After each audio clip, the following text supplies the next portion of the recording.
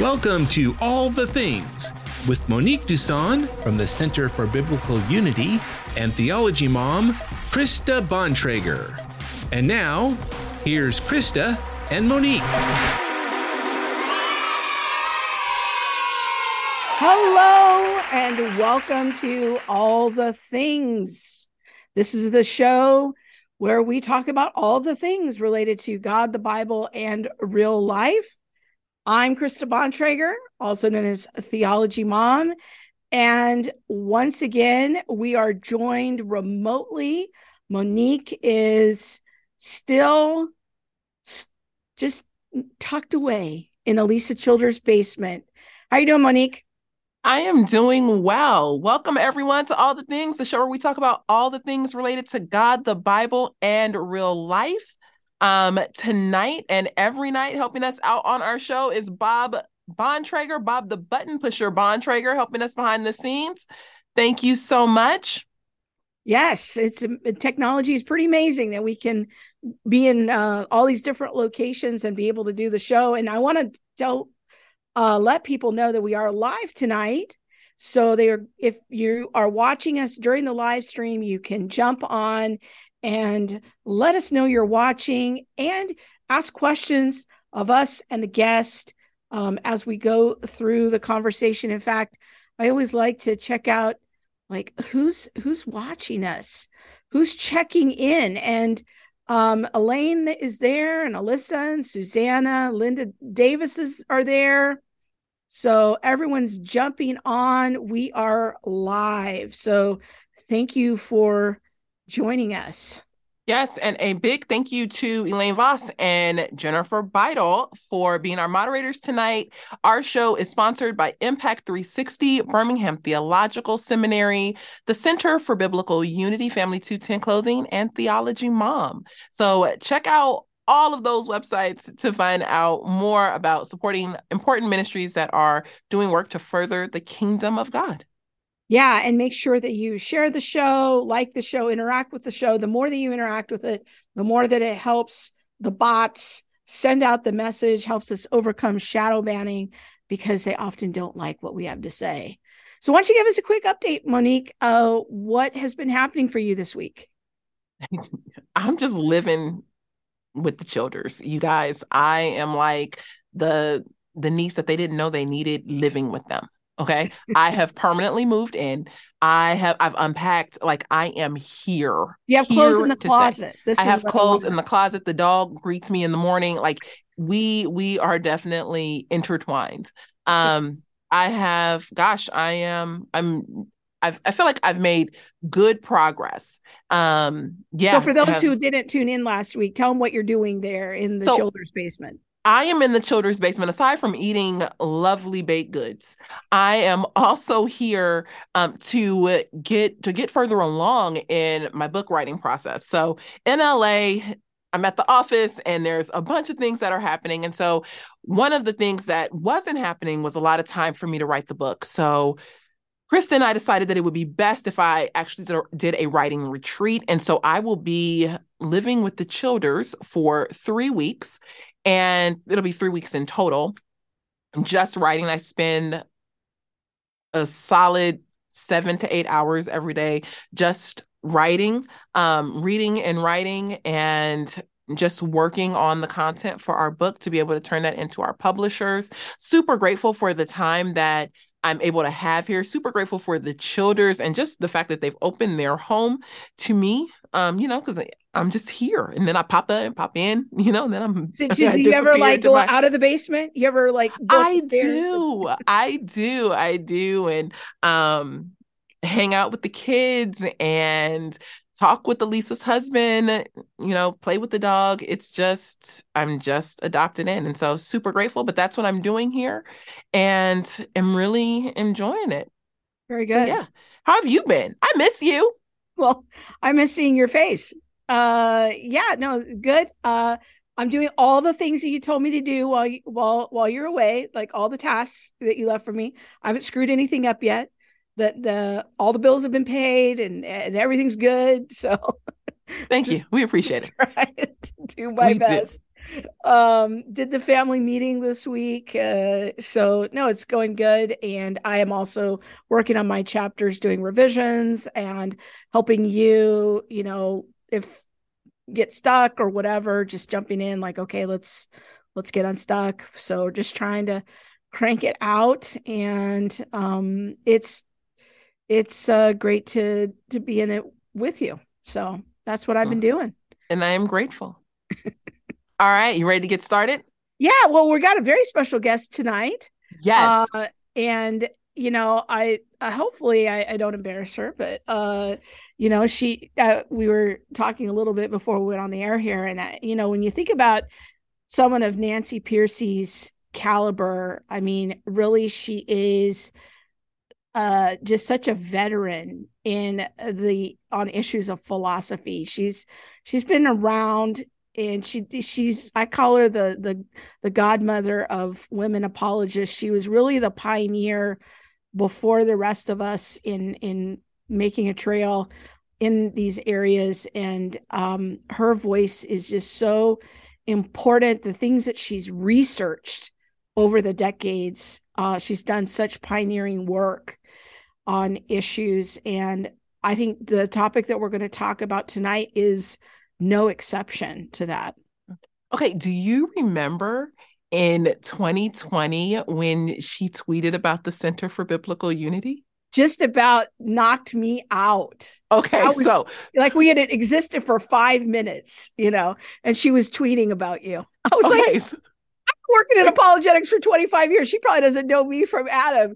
You just came on the scene and Nancy Pearcey's tweeting about you. How is this happening?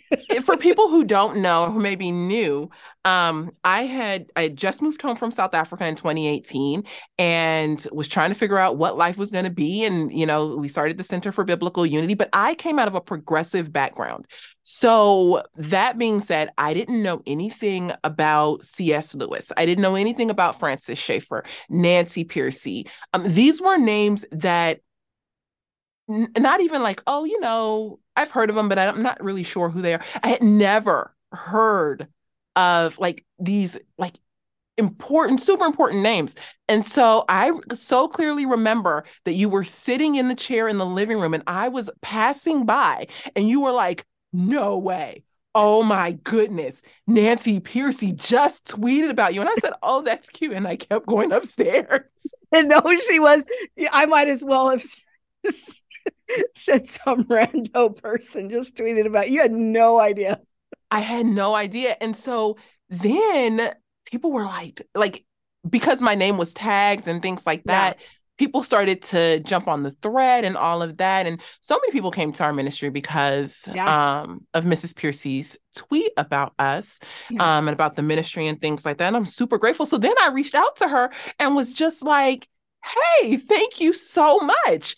And over like the course of time, we'll just, let her know I appreciate her. And so then here, little old me, people, little old me, I just sent like a little random note and was just like, hey, I appreciate you. Thank you. And then she was like, I'm writing a book. And I said, what? You're telling me the goods, the inner workings? And from there, I was able to actually read an advanced copy of the book. You guys. So we're going to talk all about toxic masculinity and just all the good things. And so I'm super excited.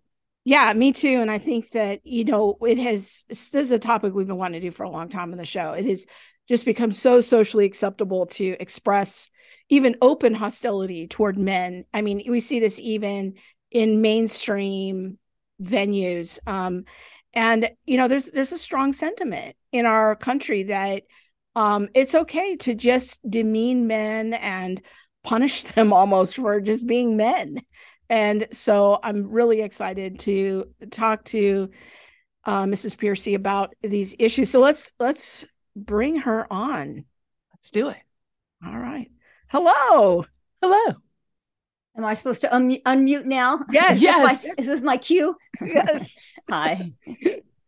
Well, it's great to have you back. I'm so glad Monique is on this time so that we could do this conversation together.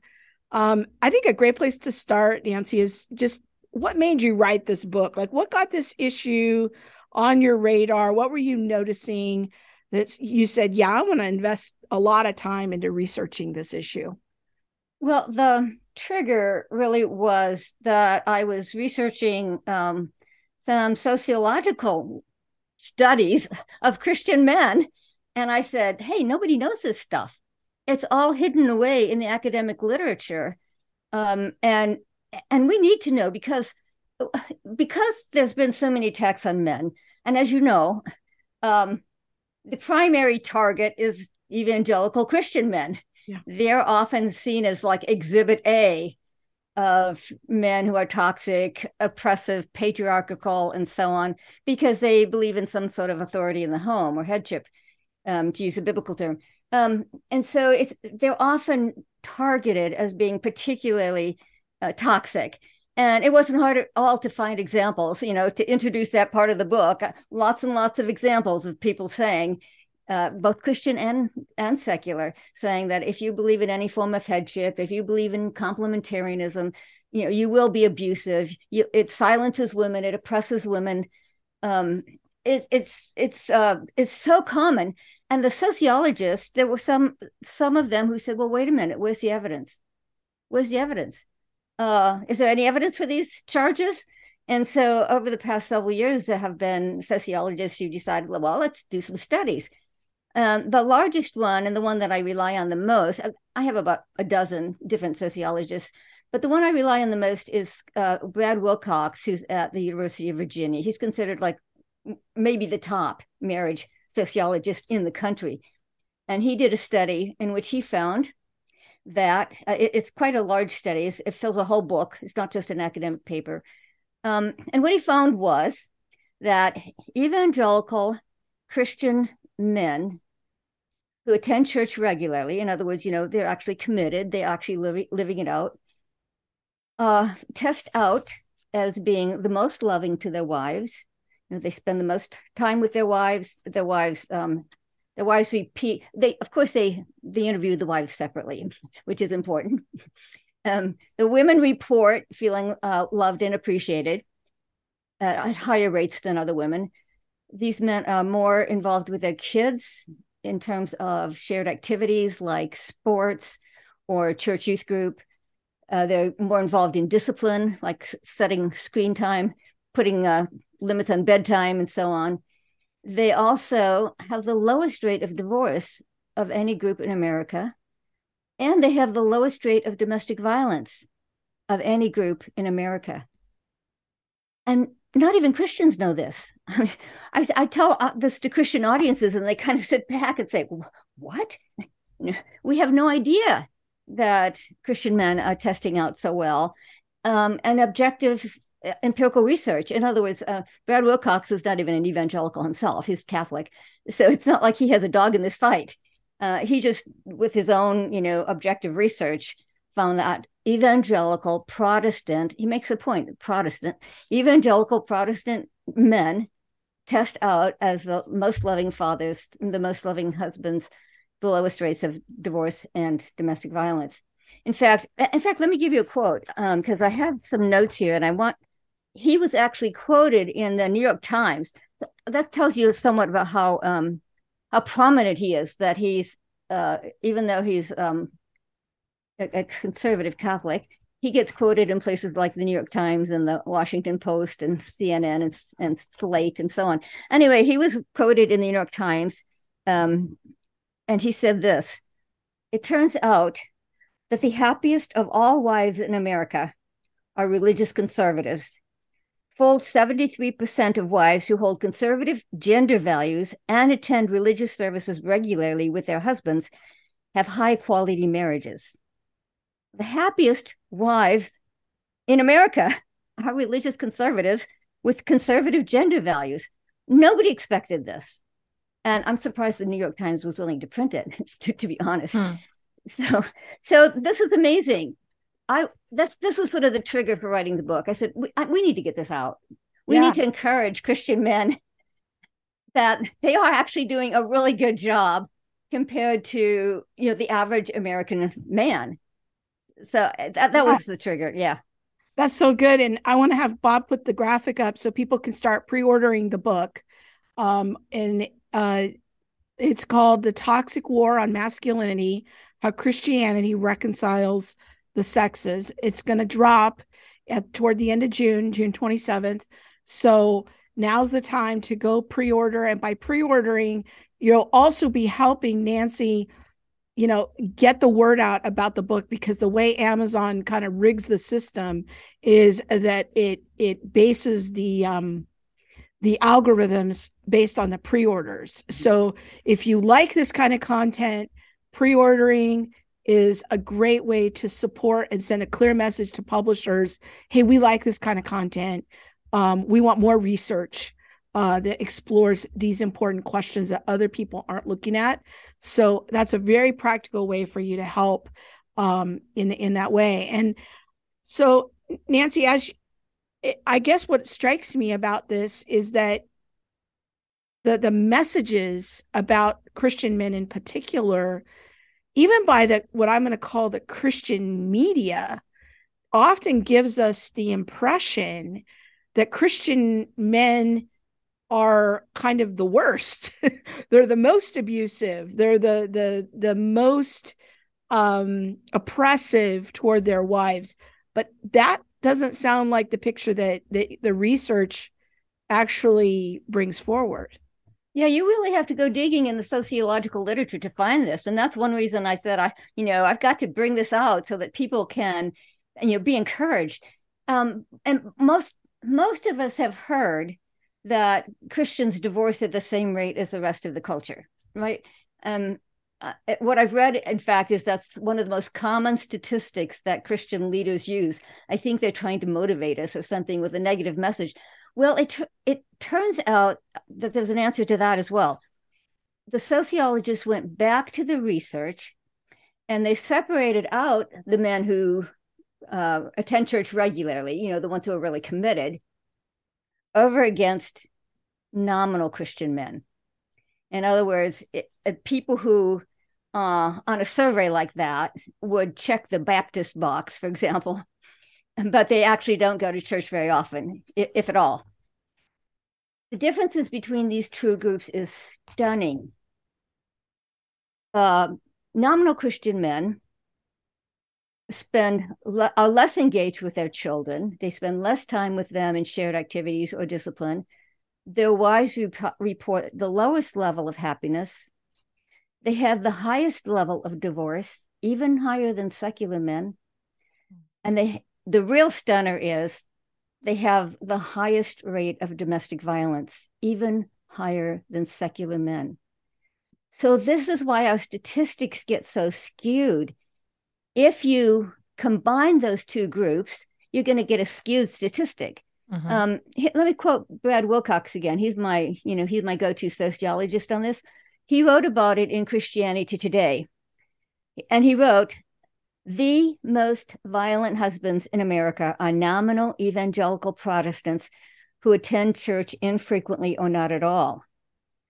So apparently, a lot of men, will hang around the fringes of the Christian world, just enough to pick up language like headship and submission, but not get the biblical meaning of those terms. And instead, they inject meaning from the secular world, meaning from secular concepts of masculinity, of entitlement and dominance and so on.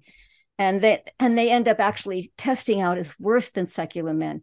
So this is the challenge that faces us as Christians, because these guys are out there identifying as Christians, and yet they're living like secular men, and even worse, because they use, they cherry pick verses from the Bible to support what they're doing. So the challenge to the church is, how do we keep encouraging the men who do attend church regularly? Oh, and by the way, this is another cool quote from Brad Wilcox. He says, secular academics should, give up their prejudices against Christian men. I thought that was a good way of putting it. Secular researchers, sociologists, psychologists have often said what you just said, Krista, that Christian men are the worst in terms of being overbearing and tyrannical patriarchs and so on. He says we need to give up those prejudices. It's just not true. Christian men who attend church regularly test out the best. But the statistics are skewed because there's roughly an equal number of nominal Christian men, and they test out as worse than secular men. So that's what we're up against. Wow, that's so helpful. I was actually going to follow up with that question of, well, I continuously hear that, divorce rates in the church are the same as in the world. So thank you for that, because that really helped to answer a question on, well, if the Christians, those who are attending church and everything like that, are, faring out at higher rates than, those in the secular world, how are the statistics the same? But that makes a lot of sense. In looking at statistics, since that's kind of what we're talking about right now, was there any data, or is there any data that let you know that men are in crisis? Because when we're looking at the toxic war on masculinity, in reading the book, from what I remember, and I read it a while ago, but there wasn't a distinction between the toxic war on, white Christian men or the toxic war on Christian men. It was the toxic war on masculinity overall. And so is there data that supports that that men are in crisis? What's that data? Yeah, it wasn't hard at all to find, outrageous quotes. The Washington Post had an article titled, "Why Can't We Hate Men?" Just blatant in the Washington Post. That's pretty clear. Why can't we hate men? A Huffington Post editor tweeted, my New Year's resolution is to kill all men." T-shirts, you can buy T-shirts that say "so many men, so little ammunition." Oh. Books have appeared with titles like "I Hate Men," "No Good Men," "Are Men Necessary?" And to my surprise, I also found plenty of men denigrating their own sex. One book author says, talking about healthy masculinity is like talking about healthy cancer. And you probably saw that when James Cameron, the director of the movie Avatar, said testosterone is a toxin that you have to work out of your system. So certainly it's understandable that surveys are showing that men are starting to say, here's a recent survey, half of American men, about 46%, agree with the statement, these days society seems to punish men just for acting like men. And actually, this was even more recent. This was on International Women's Day. There's a survey done in Britain. 55% of men, so more than half, said, quote, society has gone so far in promoting women's rights that it is now discriminating against men. So whether you agree or not, that is a lot of people who think men are now getting a bad deal, that the male bashing has gone too far. And I think that, Monique, your question is well taken, which is, well, but wait a minute. Men are actually doing worse today than they have in the past. Men are falling behind on all kinds of metrics, starting with school. Boys are falling behind at all levels of education, from kindergarten, through graduate school. In kindergarten, it starts in kindergarten because boys don't sit still and they're not as verbal. They don't have fine motor control as much as girls do. So, coloring and using the scissors, they don't do as well. And so they start falling behind even in kindergarten. They're falling behind all through elementary school, through high school. There are fewer men than women in college now. It's about 60-40, 60% women and 40% men in colleges now.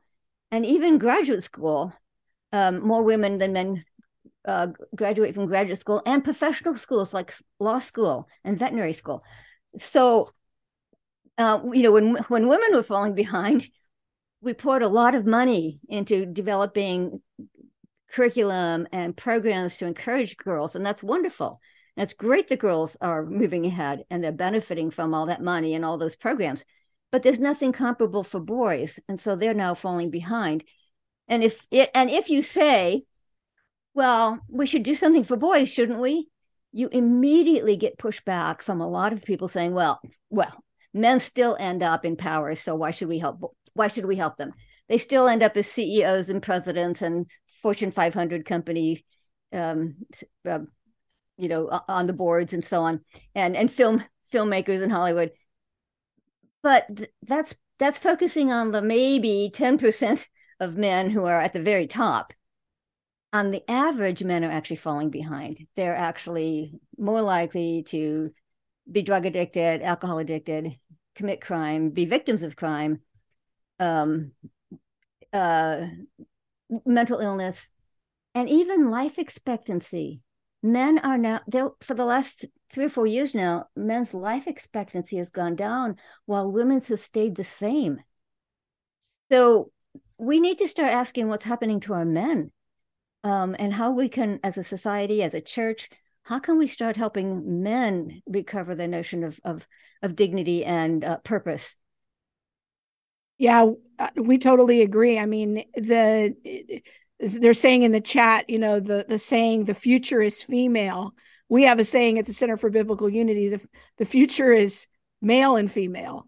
We will not have a future without strong men. And this is an important part of the conversation. So I think it's great to highlight this. I actually, sorry, Krista, yeah, I was going to say, Mrs. Piercy, what you're saying sounds so much like the conversations that we have just about race. You know what I mean? Like, when Black students fall behind, we create programs and things like that, and cool, but we wouldn't create the same programs. Or if we talk about white students falling behind, well, they make up on the back end anyway, or they still manage to go farther ahead, or you know what I mean? And so it kind of reminded me of a conversation that we would have about race, but in relation to sex. Interesting. Yeah. I even found out when I was writing the book, you guys might be surprised, I was, that this is the most controversial book I've written. You might think my last book would be, since it touches on things like the hookup culture and abortion and homosexuality, transgenderism. But actually, in the Christian world, this book has been more difficult because in my classrooms, most of my young female students are feminists who get very triggered if you say anything positive about men. If you say men are strong, they'll say, well, women are strong too. I was like, well, yeah, okay. Yes, they are. And then my male students get triggered on the other direction. When I told my class I was writing a book on masculinity, one of my male students shot back, "What masculinity? It's been beaten out of us." So I had a very difficult time writing the first chapter because I had to disarm both sides. I had to rewrite the first chapter multiple times. Once they get into the content, most of the readers said, "Oh, this is really interesting. This stuff I didn't know." But I had to get them over that hurdle. I had to get them over the hurdle of, whose side are you on? That was the first question usually. Whose side are you on? Are you bashing men? Are you some feminist, raving feminist who's bashing men? Or are you some, reactionary conservative who's defending men? And I'm like, wait a minute. As Christians, we're supposed to be in the world, but not of it. We're supposed to be able to rise above these kinds of debates and look at it objectively. I had to plead with my readers. Let's be objective, can we? Let's look at the facts. But it was very, very difficult. I had to rewrite the chapter to, and when people heard about it, for example, so one of my graduate students was a woman, and she told her husband that we were going through this book. I went through it with my students in manuscript form. And his first reaction was, well, whose side is she on? And the next was, and why is a woman writing a book on masculinity anyway? I got those kind of responses all the time. So it has been it has turned out to be a very controversial book. And like I said, once people got into it, like the data I just told you about evangelical men, once they got into the actual content, they said, oh, this is great. This is interesting. This is stuff I didn't know. But my goodness, it was very difficult to figure out how to present it in a way that I could kind of get past all those barriers.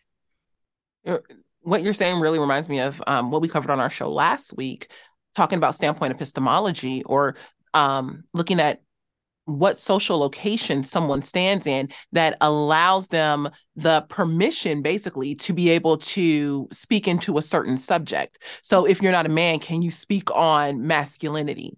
You know what I mean? It's it's very interesting how objective truth gets put over here and almost like set to the side before we I mean until we ask, like, what are the qualifications? Is this person a man? Does this person understand this? What are their social locations? And then once we understand their social locations, then they have the opportunity to speak into a topic, instead of saying, is there objective truth that can be shared regardless of that person's social location? Well, I overcome that by giving some of my own history. I In my earlier book, Lovely Body, I have some of my own stories, but my family wasn't ready for me to go public with them, as you might imagine. So I said, I'm not making that mistake again. I know that we live in the age of Oprah, where you get your credibility by having been there. And so I actually tell the opening story of how my father was severely abusive. He was very physically abusive, and in books and therapy books, they ask open hand or closed fist. Well, it was closed fist. It was okay. That's enough. So I tell that story, and people are again, this was a way of disarming people, because they could say, "Oh, you've been there." I could kind of say, I've been wrestling with what is a healthy masculinity since I was a little girl. My whole life, I've been trying to figure out what is a healthy, godly, biblical masculinity. I've had to go through a tremendous amount of emotional healing to get to this point. And I have found, Monique, maybe it shouldn't take that. We should care about truth for its own sake. But given the culture we're in, I have found that that's helped a lot. I had a professional writer who was one of my endorsers. And originally I had my story at the end because, when I say that nominal men have the highest level of domestic violence, even higher than secular men, of course, I have to deal with that. Right? If I don't deal with that, it'll look like I'm trying to sweep it under the carpet. So I do end the book with 2 chapters on domestic violence and biblical answers to that. If you're married to or in contact with one of these nominal men, here's some biblical principles. And I originally had my story seemed to fit there, right? Mm-hmm. And then one of my expert reviewers said, he read it and he said, "Nancy, this is pure gold." I don't really think of my story as pure gold, but that's how a writer looks at things like this. And he said, "You got to put that at the front."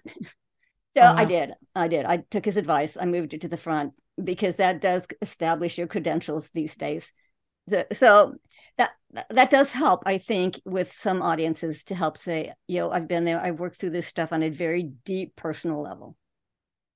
Yeah, I want to go to a comment in the chat on YouTube that Jennifer is making. She says, "My son went on a biblical manhood retreat where they said men often choose passivity or inaction because they think this way that they can't mess up."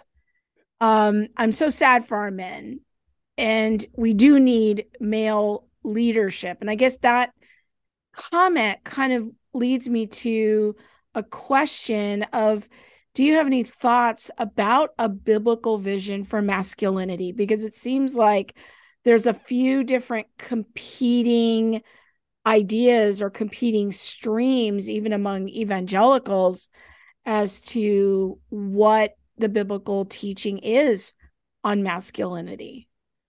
Yeah. Of course, when I say that nominal Christian men are really reading scripture through the lens of a secular worldview, then you have to say, well, what is that secular worldview? What is the secular script that our men are often picking up? And so a lot of the book does deal with where did the idea of toxic masculinity even come from? What historically have been the concepts of manhood, because it started much earlier than most people realize.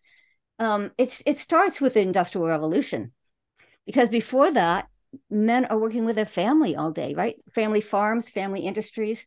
They're working alongside their wives. They're training their children day in and day out. And so men's role was conceived much more in terms of caretaking. The social expectation on men was much more that they were loving and nurturing. And of course, they still had to have the traditional male characteristics. They were making their way in a wilderness, so they still had to resilience, mastery, courage, because there were always new fields to plow and new towns to build and new businesses to create. So, but the social expectation was that you didn't do that to get ahead individually. You did that for your family. You did that for your community. The common phrase back then was that men were expected to be fathers of the community. So how did we lose that? Well, it started with the Industrial Revolution. When work was taken out of the home and into factories and offices, of course, men had to follow their work. And for the first time, they were no longer working with people that they loved and had a moral bond with. They were working in competition with other men. Well, how do you think that affected the male script? Well, men began to feel like they had to be more assertive, more aggressive, look out for number one, make it. This is when the language started to change. You can see it in the literature of the day. People began to protest that men were becoming egocentric and greedy and acquisitive and self-promoting, and they didn't like it. They did not like the change that they were seeing in men. So you were starting to get this sort of negative description of men already early on in the Industrial Revolution. And there were other stages. In other words, it's hard to bring it all together. Let me see how I can make this shorter. There's also, as men began to work in the public arena, the secularization also started happening, right? American culture became more and more secular. People began to say, well, the public realm should be value-free, right? Industry and factories and banks and academia. Well, value-free. In other words, people were being told, don't bring your private values into the public realm, which is what we hear today, right? That's when it started. Well, men were the ones who were working in the public realm and getting a secular education, working in a more and more secular workplace. And so men were losing their commitment to biblical morality. Men became secular earlier than women did because women were not out in the public realm, which was becoming value-free. And in fact, if anything, people didn't want to lose values. As they saw this public realm secularizing, they said, oh, wow, how are we going to protect values? People wanted to retain, religious devotion, love, altruism, self-sacrifice, relationship. Well, those were then relegated to the private realm, to the home and the church. And who would be in charge of them? Women, because women were the ones left at home. And so this is actually the first time in history that women were said to be morally and spiritually superior. Now we're kind of used to that. It's a double standard, right? We now kind of assume that women often are better or more moral, or the ones who are supposed to hold the line in dating relationships. The double standard. This is when it started. Never before in history had women been thought to be morally superior. All the way back to the ancient Greeks and Romans, the insight into right and wrong was seen as a rational insight, and men were thought to be more rational, and therefore men were more moral. And that is what gave them the right to have authority in society and in the home, because they were more moral. In fact, do you know what the Latin root of the word virtue is? Virtue. The Latin root is vir. Do you know what that means? No. It means man. Oh. Vir means man, like virile, like the word virile. Virtue comes from that same root. So virtue originally had connotations of manly strength and honor. So men were thought to be the virtuous ones. So it was really in the 19th century, America, that for the first time, women were said to be superior in terms, especially in areas like sex and alcohol. And women were seen to be the ones who were supposed to keep men in check. Women were supposed to hold men accountable. Men were supposed to be able to come home and be refined and reformed by their virtuous wives. Well, that was not good for relationships between the sexes, because men got tired of being painted as the villains. the 19th century was also the time when there were these great reform movements, because men's behavior was growing worse, and especially young men. Young men were coming into the cities, right, looking for work. So they were being separated from traditional structures of accountability, like their family, their church, their village. And so young men coming to the cities were much more prone to the vices there, like drinking, gambling, fighting, gangs, and sex. There was a huge increase of brothels, saloons, taverns, and so on. And that's why there was such a movement of reform, a huge increase of reform movements in the 19th century, because men's behavior was growing worse. I'll give you one fact to kind of hang this on. 1830, Americans drank more, 3 times as much as they do today. Americans drank 3 times as much as they do today. So there was a reason there was a temperance movement and an abolition movement, and what was called the social purity movement, which was against sex trafficking and prostitution. But the trouble was, all these movements also tended to increase the tension between men and women, because they all were condemnations of males. I mean, these were all traditionally male vices. Nobody had any doubt as who it was, what sex it was. It was the slaveholders, the tavern keepers, the clients at the brothels, the seducers, the drunkards. So these reform movements that just mushroomed in the 19th century all tended to have a very negative message toward men.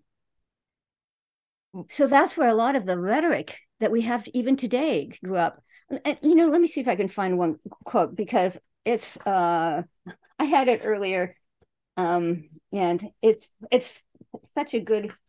I don't want to take the time to find it. No, go ahead. While you're looking for it, I'm gonna say this.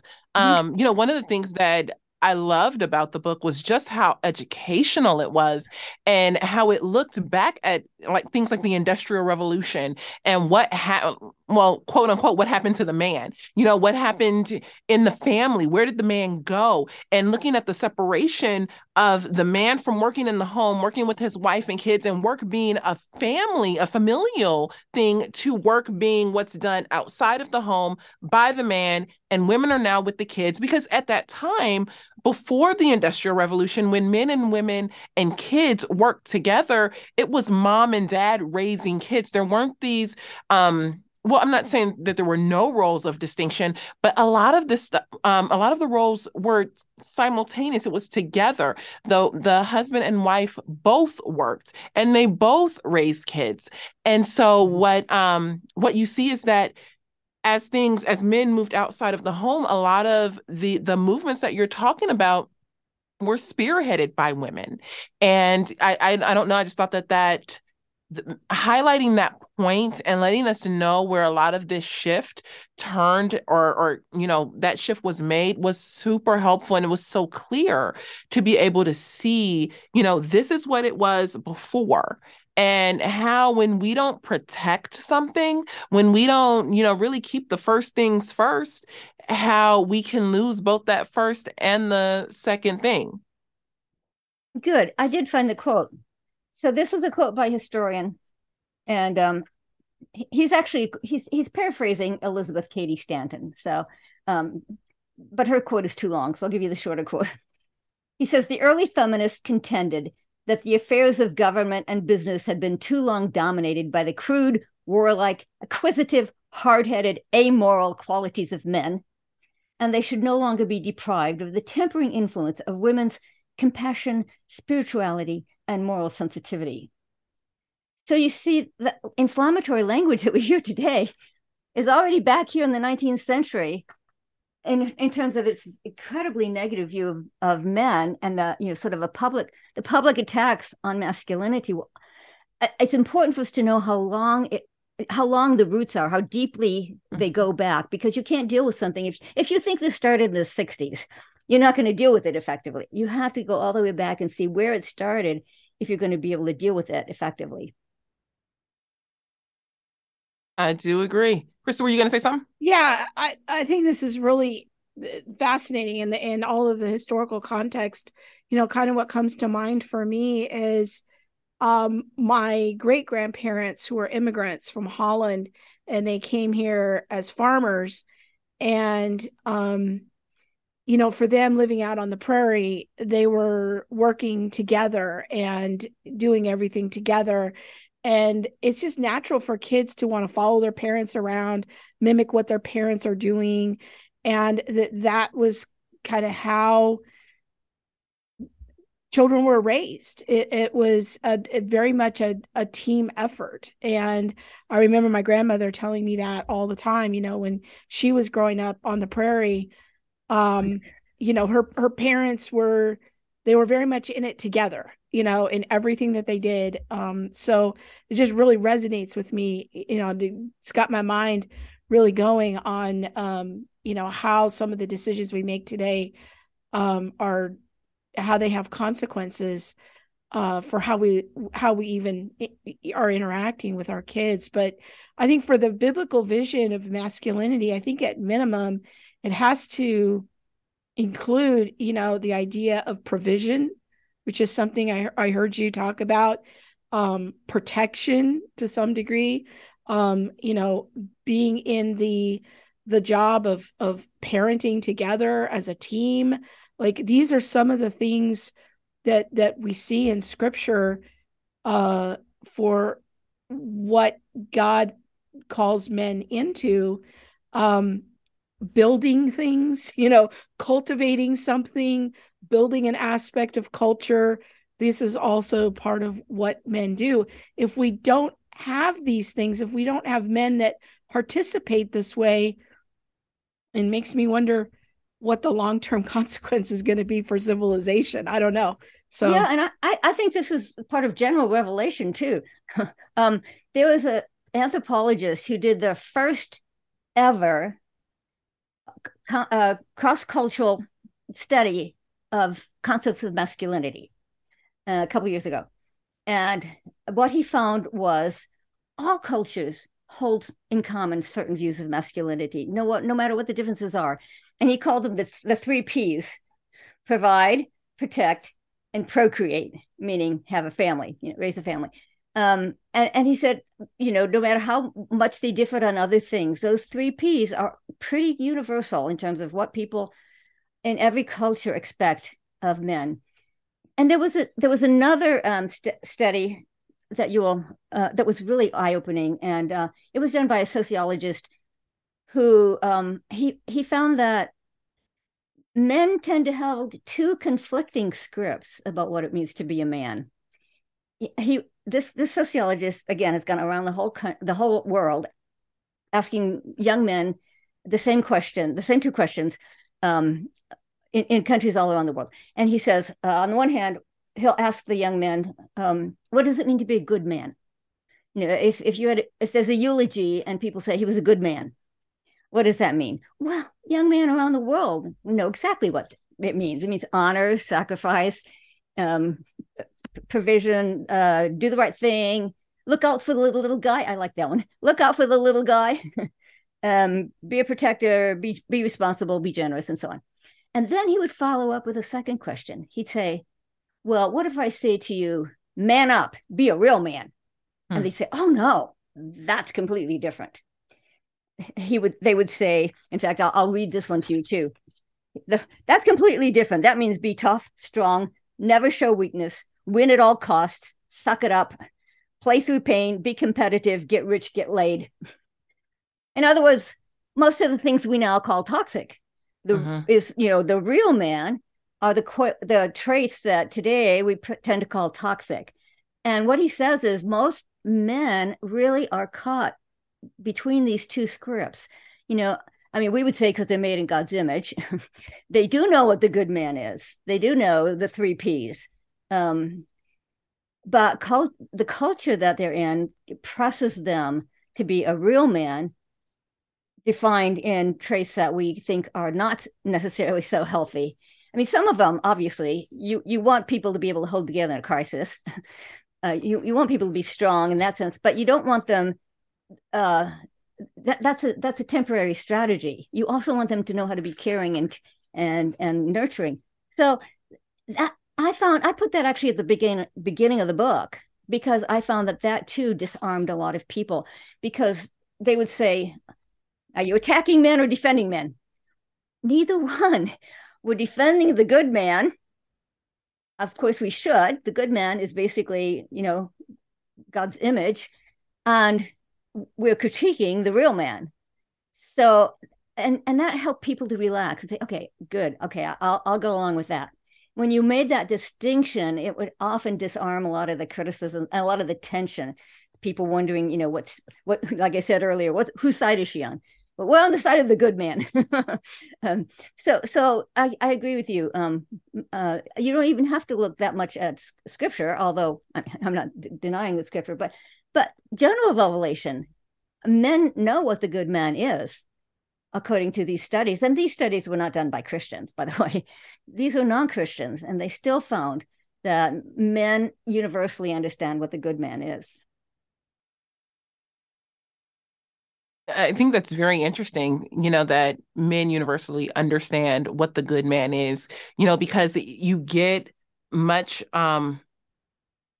conversation jargon around this idea that the idea of being a male is just something that we make up.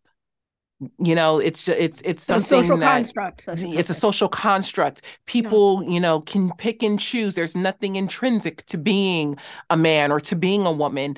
And yet your research finds that no, men generally know. You know what I mean? There's something about, or at least some shared understanding of what it means to be a man.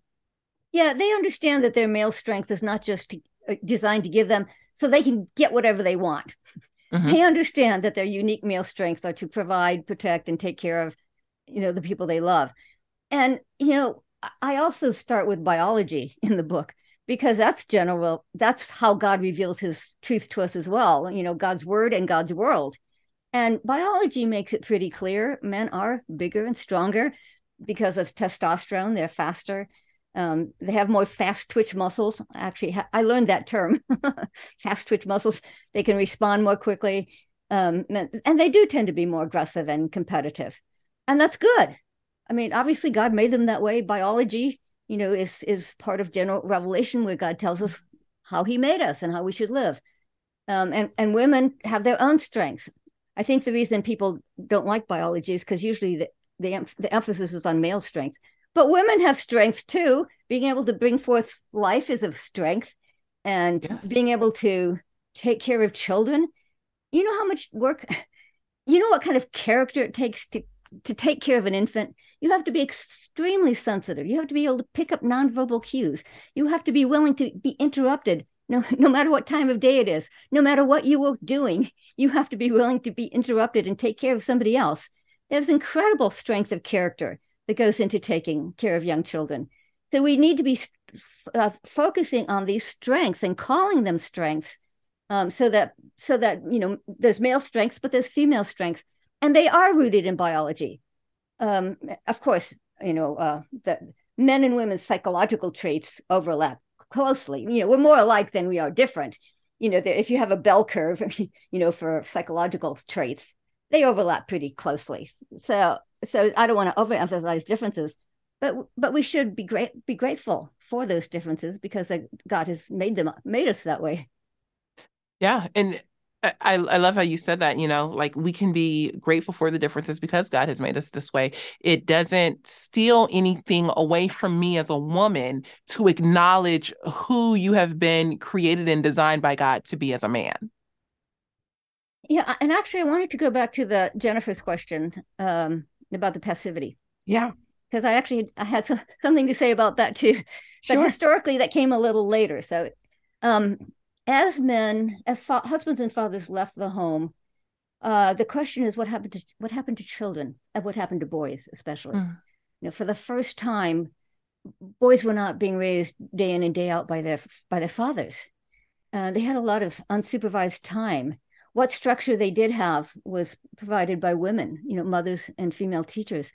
The leading psychologist of the day put it this way. He said, never in American history have our boys been so wild and so half orphaned. Isn't that an interesting term?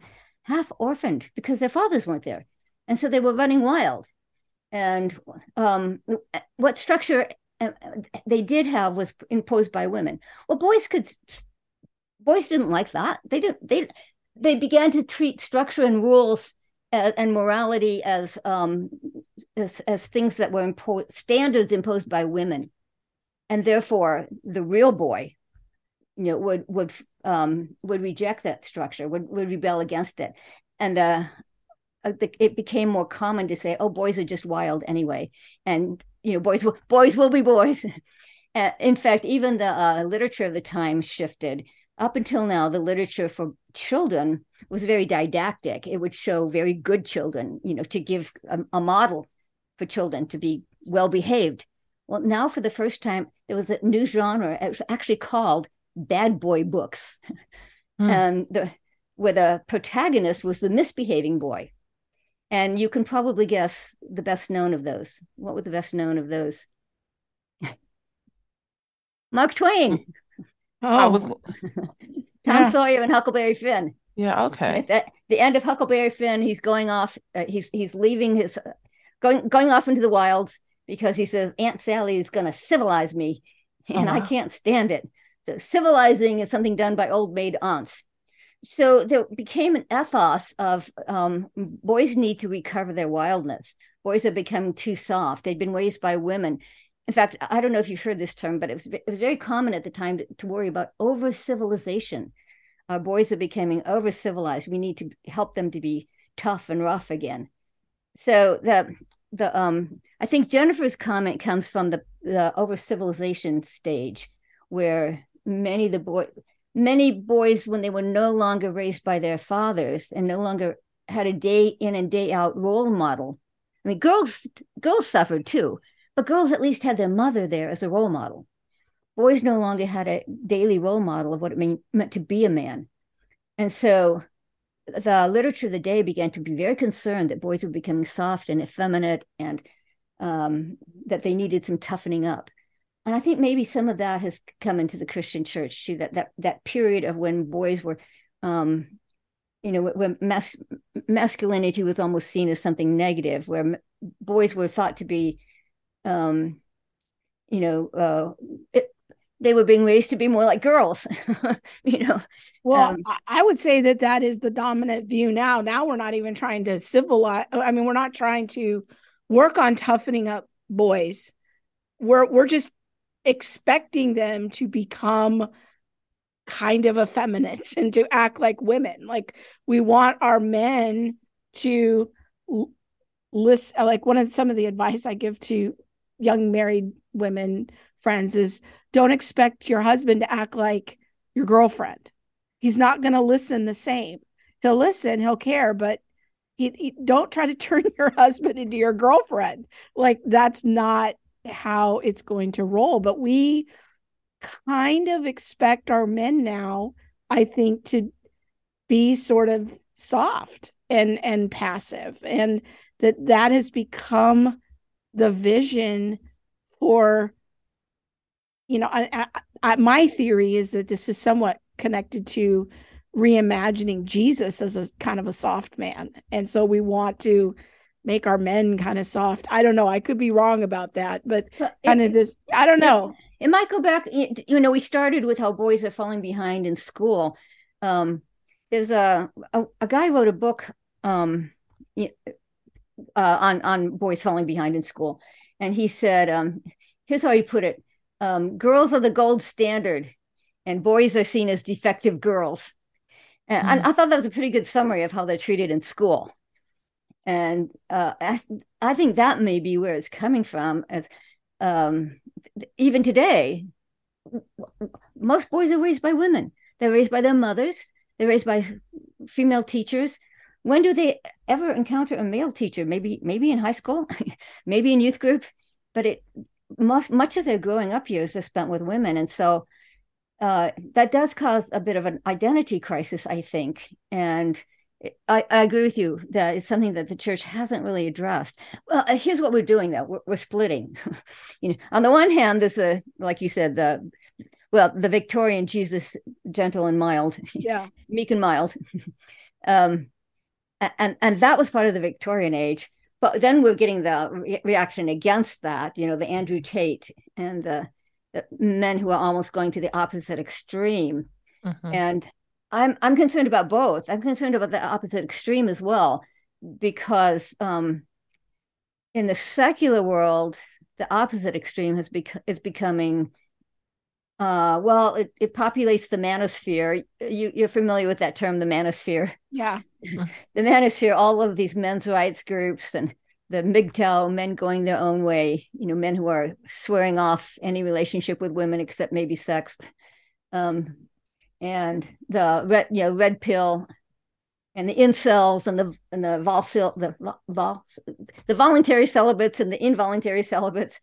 And there's quite a active manosphere that is attracting men, including some Christian men. There are some Christian men's groups now, and I have a whole chapter on Darwinism and its impact on concepts of masculinity, because the idea that men should be wild and barbarian and recover their true their true self is really is this uncivilized beast within.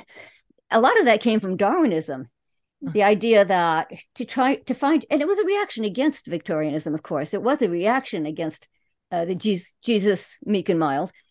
But what it did is it taught many men that it almost reversed the idea of masculinity. Up until then, ever since the ancient Greeks, there was the notion that true character was that your moral will and your reason and your spirit, controls your animal appetites, your physical appetites. Well, this almost reversed it, because Darwin said, no, you are at core an animal. Right. You are at core, the beast within. The Tarzan books, for example, even after he's learned European customs, Tarzan says to Jane, this is a direct quote, "I am a wild beast at heart still." He still prefers to rip off his clothes and wear a loincloth and eat raw meat that he has killed himself. And a lot of men have picked up that strain of our culture as well, that somehow men need to get back in touch with that wild barbarian inner self. And that has also come from a very secular understanding of masculinity, largely influenced by Darwinism. I think this is really interesting, because it's making me think how important it is for pastors and even youth pastors to create, a clear vision about being a Christian man and being a Christian woman. And that, because there are these competing visions in the culture, and some of them are somewhat compatible with biblical Christianity and others are not. And we need to create a better alternative and a biblically informed alternative. But I like what you said earlier about kind of the biblical vision for manhood. Susanna Turner on YouTube is asking the question, if men are more sensitive, artistic, and great communicators, has society caused men to question their sexuality, assuming they are gay, because they're not in the scripted idea of what a man is? And I think that that's a common rejoinder, but I think you kind of answer that in saying you're not saying that a good man is necessarily someone who goes out and kills his own food, but you are saying he does things like protect and provide and procreate. So if he's artistic or more sensitive, that doesn't make him effeminate. What makes him a good man is that he does these other things. Am I kind of hearing you right in that? Yeah. Well, I did deal with that a lot in my earlier book, Love Thy Body, because it's the chapter on transgenderism in particular.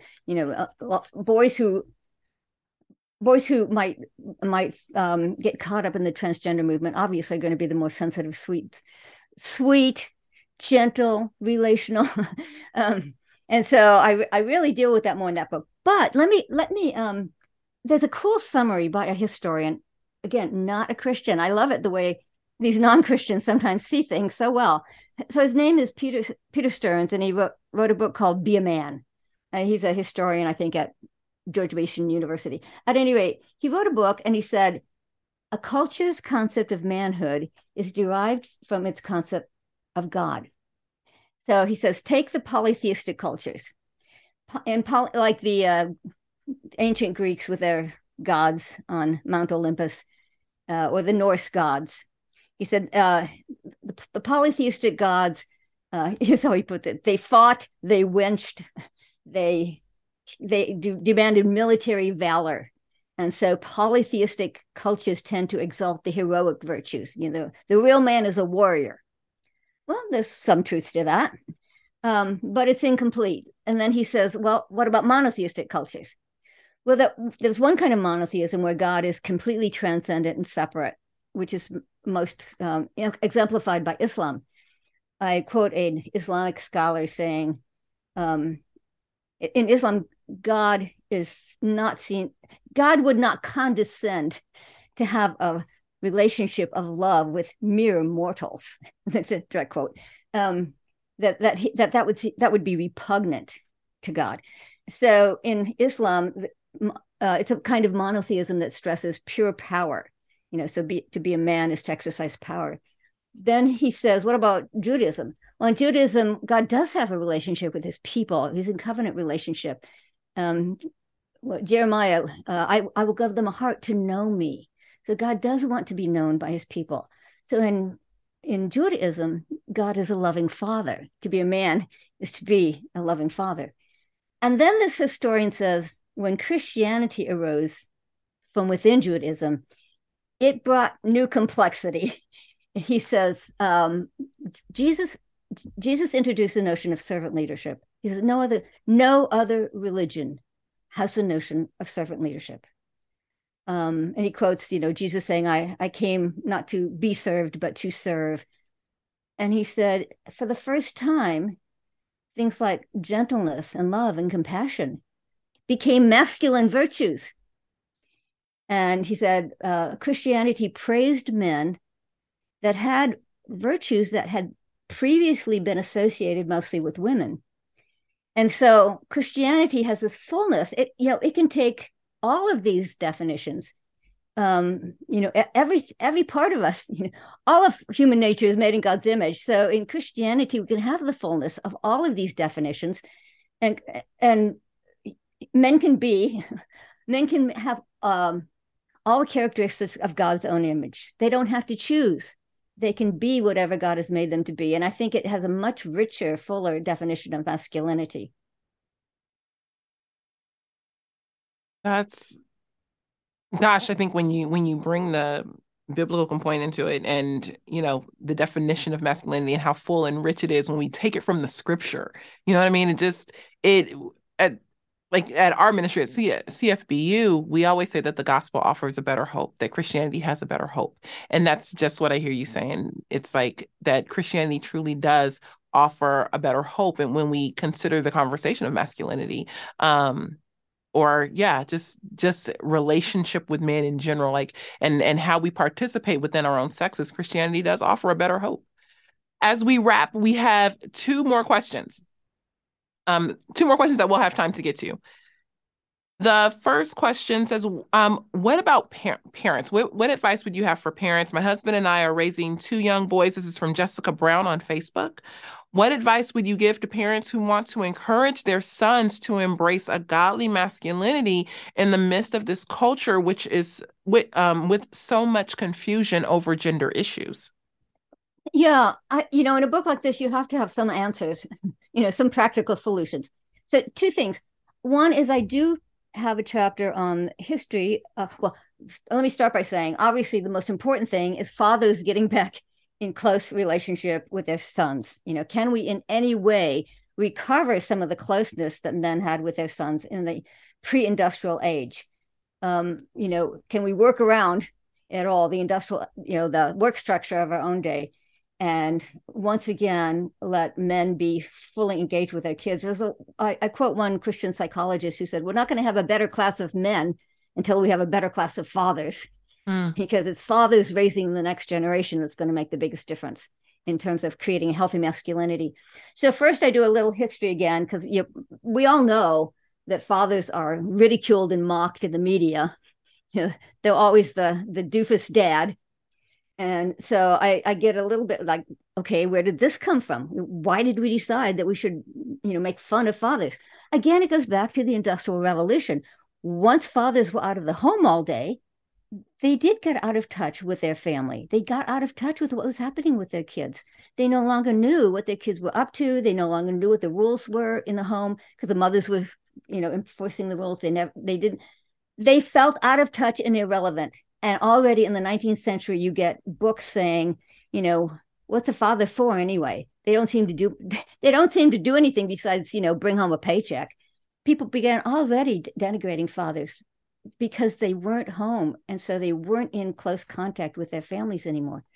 And so it's important for us to know that's where it came from. And then I do have a whole chapter on how can we make the workplace more flexible.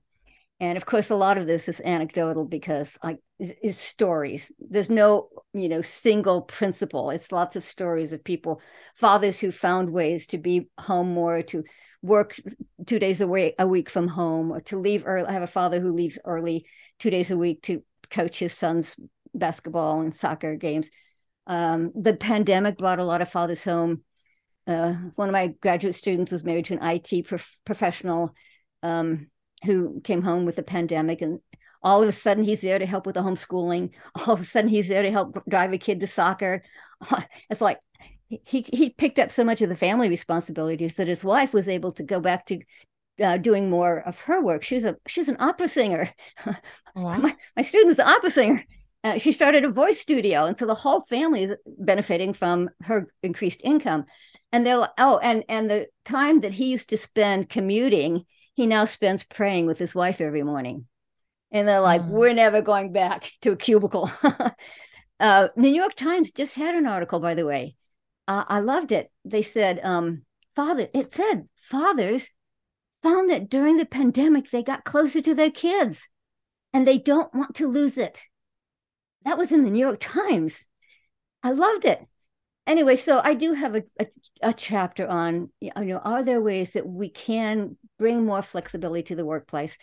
And the pandemic, the silver lining of the pandemic was more and more fathers. One study I found said 65% of fathers don't want to go back full time. They want to be home if they have children. They want to be able to be home more, work from home, have more flexible hours so that they can keep that closeness with their kids that they gained.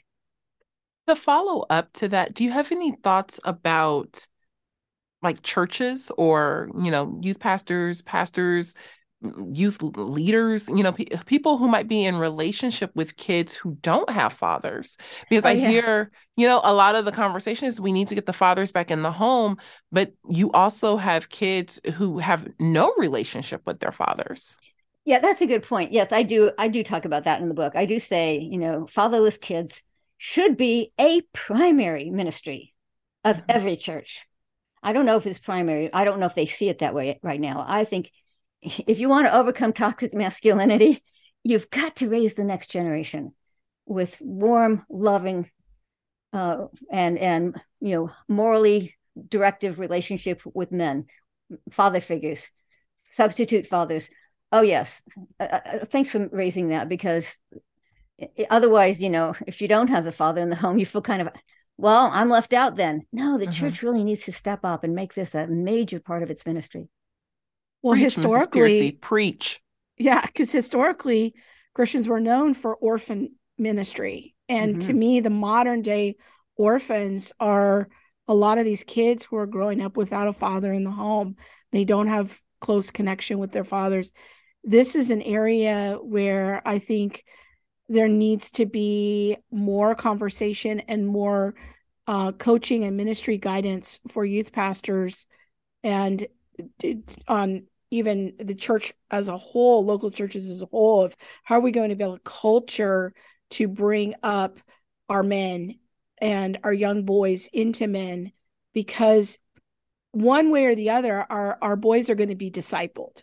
They're either going to be discipled by the culture and catechized by the culture, or they're going to be discipled by us. And so I think that having that conversation of what can we do in our local churches to build a culture of helping these boys grow into men, even if they don't have fathers in the home. This to me is right in line with the historic Christian tradition of orphan ministry, which is an actual biblical justice issue that's Widows and orphans. actually mentioned in the Bible. Lots of verses on taking care of widows and orphans. Yes. Yeah, So exactly. Yeah. Final question here. Seth on YouTube is asking, do you have any thoughts about toxic femininity? That, you know, what is that, and how does it impact sometimes good men? Yeah. Well, I do start with those very, very toxic examples of attacks on men. But for space, I couldn't do everything. So, sure. In the this is my book for men. This is my book for men.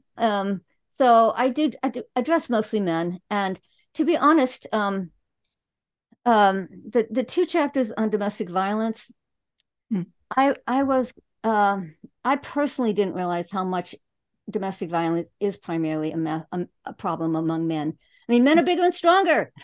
If they get into a fight, who's going to get hurt? It's going to be the woman. Did you know that 50% of murders of women, half of all women who are murdered by domestic partners?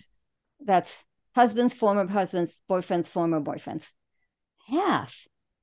So I did become a little bit more concerned about toxic masculinity when I got into those chapters, because I admit that to be balanced, I do give some examples of toxic women. I do. I give some examples of women who are verbally abusive, not generally physically abusive, because, they're smaller and they're weaker, unless they have a weapon.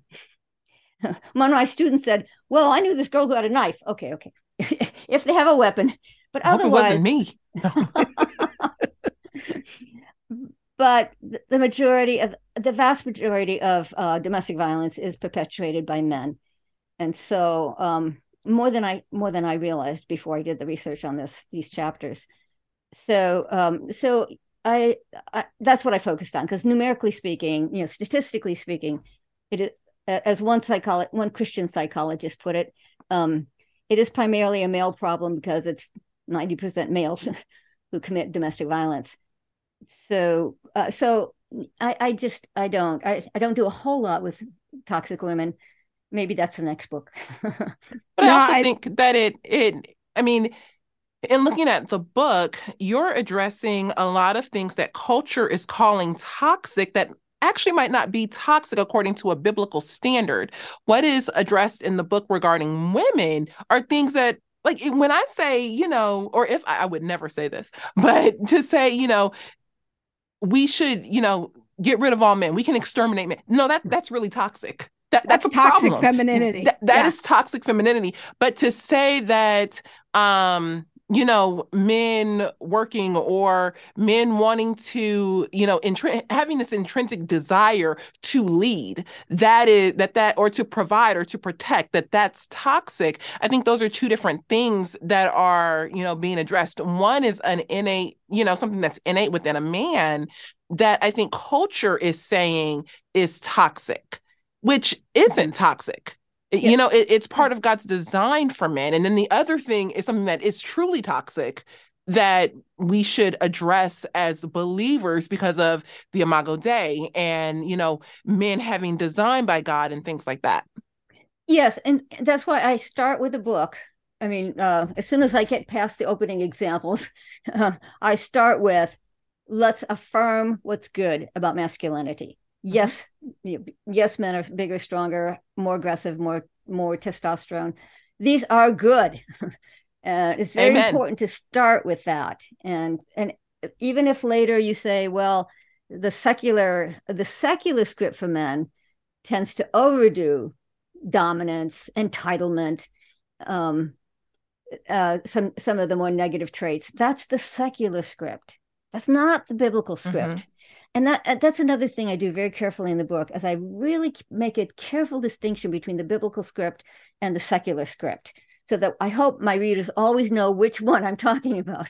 So I'm affirming biblical manhood, and I'm hoping that I help people to think more critically about the secular script. What's good about, like you said, some of it's intrinsic to men, and then some of it's secular. I mean, we live in a secular society. We should not be surprised that secularism has produced some negative definitions of manhood. Like I said, to reiterate, the impact of Darwinism, making men into the beast at heart, the barbarian. No, it has persuaded a lot of men. And here's where Christian men need to be critical thinkers too, because in their attempt to counter the power of feminism, feminism has had a tremendous amount of cultural power. It has. There's no doubt about it. And in order to counter that, some Christian men sort of reach over and grab parts of the secular script without really thinking critically about it. So that's where we need to keep the biblical script and the secular script separate. That's super helpful. And once again, I want to let people know to go pre-order Nancy Pearcey's book. It's called The Toxic War on Masculinity, How Christianity Reconciles the Sexes, and it will drop at the end of June. So now's the time to order your copy. And again, this is a great help that notifies the publisher. It lets Amazon know that this is content that is important to us and that we value this kind of research. So make sure that you go get your order in now. Thank you so much, Nancy, for coming on and having this conversation with us. There's so much good feedback in the comments as to how helpful this has been to people. We really appreciate you going in, even though it's been a little controversial. I know it's been a bumpy road at times in doing the book. Thank you for persevering, because this is a very needed conversation. Well, thanks for having me. It's been really delightful. And I'm glad. I love it when we have questions from the audience and you find out what people are thinking. So I appreciate that. Oh, very good. Thanks you so much. Thanks for being here. Yes. Thank you. God bless you and your work. Thank you. Thank you. Bye. Bye. Good night. Wow, that was an amazing conversation. We've been wanting to do for a very long time. Let's go to a quick break and hear from our friends at Birmingham Theological Seminary, and then our friends at Impact 360. We'll see you back in 2 minutes with some final thoughts. The heart of BTS is first and foremost to be faithful. Faithful to the Word of God, to the sufficiency of Scripture, to knowing we serve a sovereign Lord. The second component of the heart of BTS is accessibility. We're affordable. We're flexible. We work with students to help them achieve goals. This isn't our journey. It's your journey for serving the Lord. It's your journey that God has called you to. So we pray that while God expands and grows the opportunities that we have, that we never lose sight to provide quality, Reformed theological education, faithfully and accessibly, so that we can serve the local church by building leaders for His kingdom.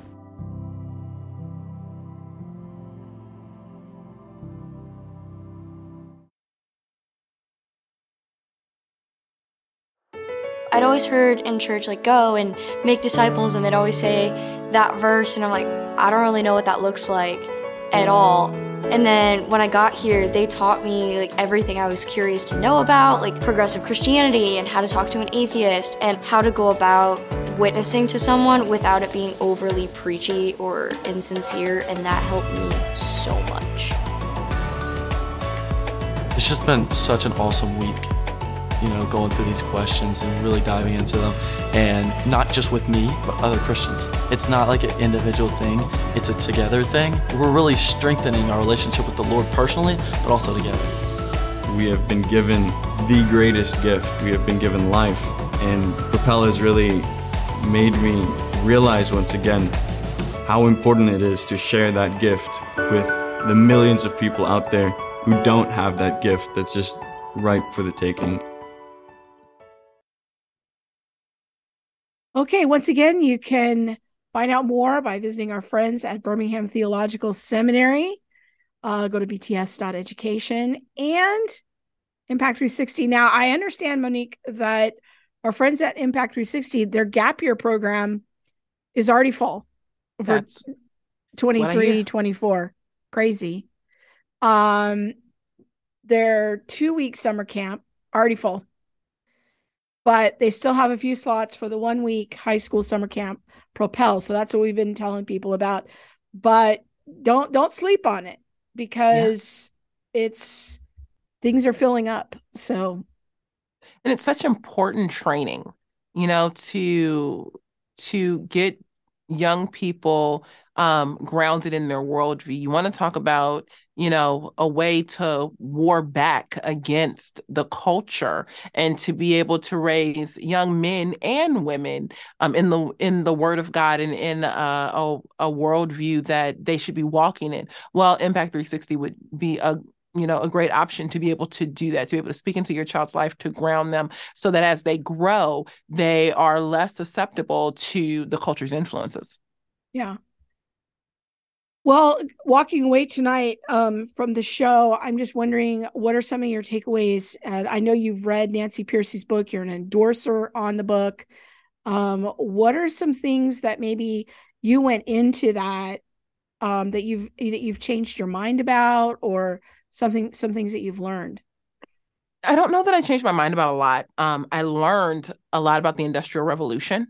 Okay. And how men were, taken out of the home for this unique role, something that hadn't been done before, because men generally worked in the home or at least if they had an outside shop, everybody worked at the outside shop together. And so just the importance of the family. It's important to have a father in the life of the child, and, not someone who comes home and interacts with the child for a couple hours and then now everybody's sleeping, things like that. But, how are you spending time on the weekends with your child? How are you having, those deep conversations that are impactful with your child? So the father just plays such an important role. And I think that's something that I really walked away with, is looking at the importance of the father. And then I also had to ask the question of, with all this male bashing, I'm like, I like men. Why am I still single, Krista? What's going on? Because I'm an advocate. I'm walking around like, y'all are my advocate. While the rest of the world is hating. What's going on? Help me. Okay. So that was going to be my question. You can send Monique your suggestions for fixing her up. No. You can send those to Kevin Briggins. Oh yeah, send those to Kevin Briggins. He'll be I'm gonna have him be them. my pre-screener. He knows. Right. He know. He's not here for the okie doke. And I know Kevin's on the stream, so I'm just. Yeah. What was your takeaway? Definitely, like, my eyes were opened in thinking about the differences between Bible believing men, or more theologically conservative men, I don't know what you want to call them, genuine Christians, and those who are on like the periphery of Christian culture, nominal Christians, and secular men. That, Christian men who really have been regenerated and are truly Holy Spirit filled and trying to walk with the Lord, they just show up to life differently. I think that's a powerful thing for me to be aware of, that I just didn't really have an awareness of before. And I'm so grateful in my own life, in growing up without a father, being able to be in 30 years of marriage with my husband, and seeing how he has been so diligent in good times and hard times in parenting our children with me and being in it with me. And it made me a little grateful tonight, that when my husband lost his job in 2009, that was rough, it was hard times.